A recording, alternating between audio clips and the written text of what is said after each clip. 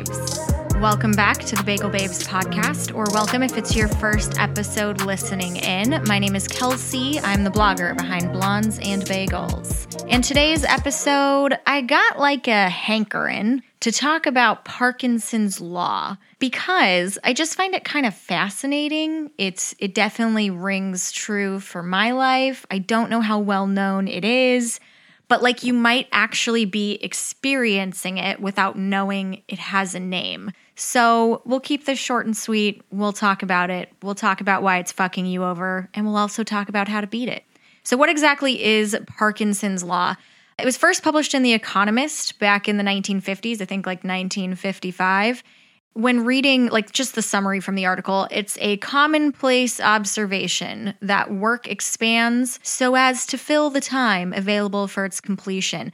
Basically what that means is that, shit, I got a text. I hope you can't hear that ding. Basically what that means is if you have a task, let's say folding the laundry, right? Now, let's be realistic. Folding the laundry, depending on how many people you're folding the laundry for and how big your household is and whatever else, I mean, that shouldn't take that long, right? 10, 20 minutes, half hour if you're folding an absolute shit ton. But the reality is of Parkinson's law, it's that if you have 2 hours to fold that laundry, you're gonna take the full 2 hours to fold that laundry. So it's kind of interesting because I think it's really true. Now, that's not why Parkinson's law was written about. I think it was really more of like a factory thing. It was meant to address basically workplace productivity, which I'm not sure I'm a big believer of. I'm not a fan of the corporate work culture we have where it's like you sit at your desk from 8 to 5 or whatever. And like realistically, I just don't think that's how people work effectively. But that's a podcast for another day. So that's why it was originally written. That's not how I observe it in my own life. But the reality is I just can't seem to get shit done efficiently.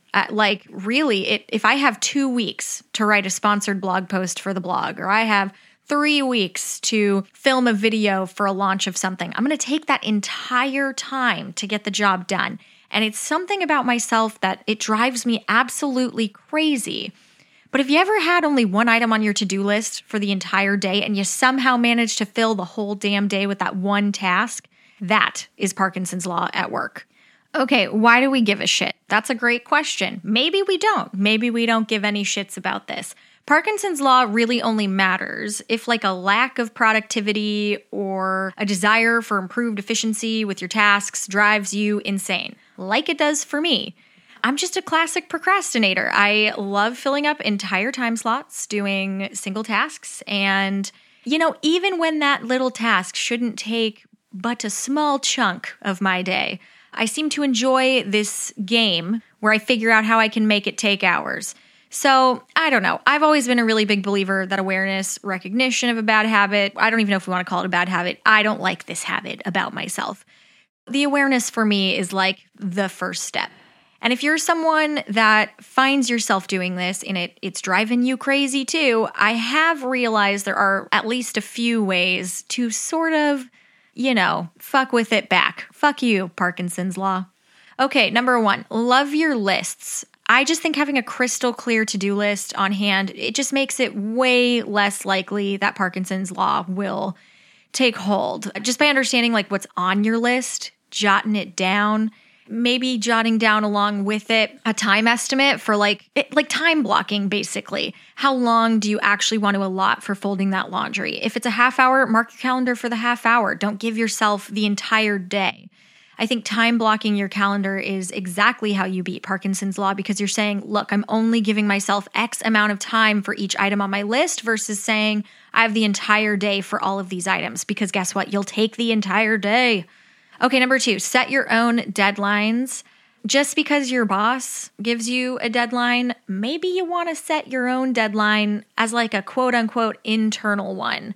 Because, if your teacher says an essay is due next week, maybe you don't want to take the entire week to do it because I've done that in college and then it ends up all getting done the night before.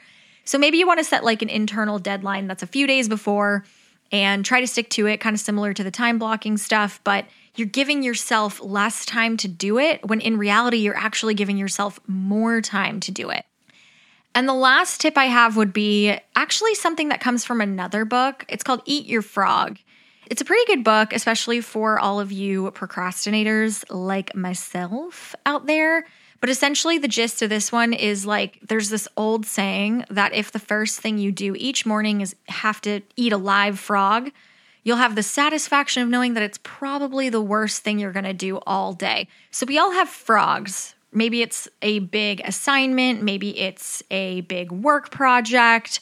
Yeah, you know what your frog is. You know. It's basically your grossest task on your daily to-do list. For me, it's calling Capital One to check in on the status of a complaint that I have. So yeah, we all have frogs. They don't have to be difficult. They're just something that you're avoiding doing because it sounds like it's a pain in the ass. We all have one for the day. The rule here is to do it first, because the longer you procrastinate on eating that frog, the more painful it's going to be to eat it. So, get it out of the way first. Okay, all in all, Parkinson's Law, it's a challenge. It is possible to beat it. I'm working on it. Just a friendly reminder, my friends, this is a pandemic, not a fucking productivity contest. So, your worth, it's not really part of your productivity or ability to produce work. Your value does not come from your productivity. If a task really does take you days or weeks or months to hammer out, have at it. Give yourself some grace, because I think we could all use a little extra grace right now. That's it for this one, you guys. Find me on Instagram at Blondes and Bagels. Hit me up. Let's chat. Pretty please leave a rating or a review. I have 2 ratings now, I think. It really does help, so I super appreciate it. Subscribe, and I will catch you guys in the next one. Bye, guys.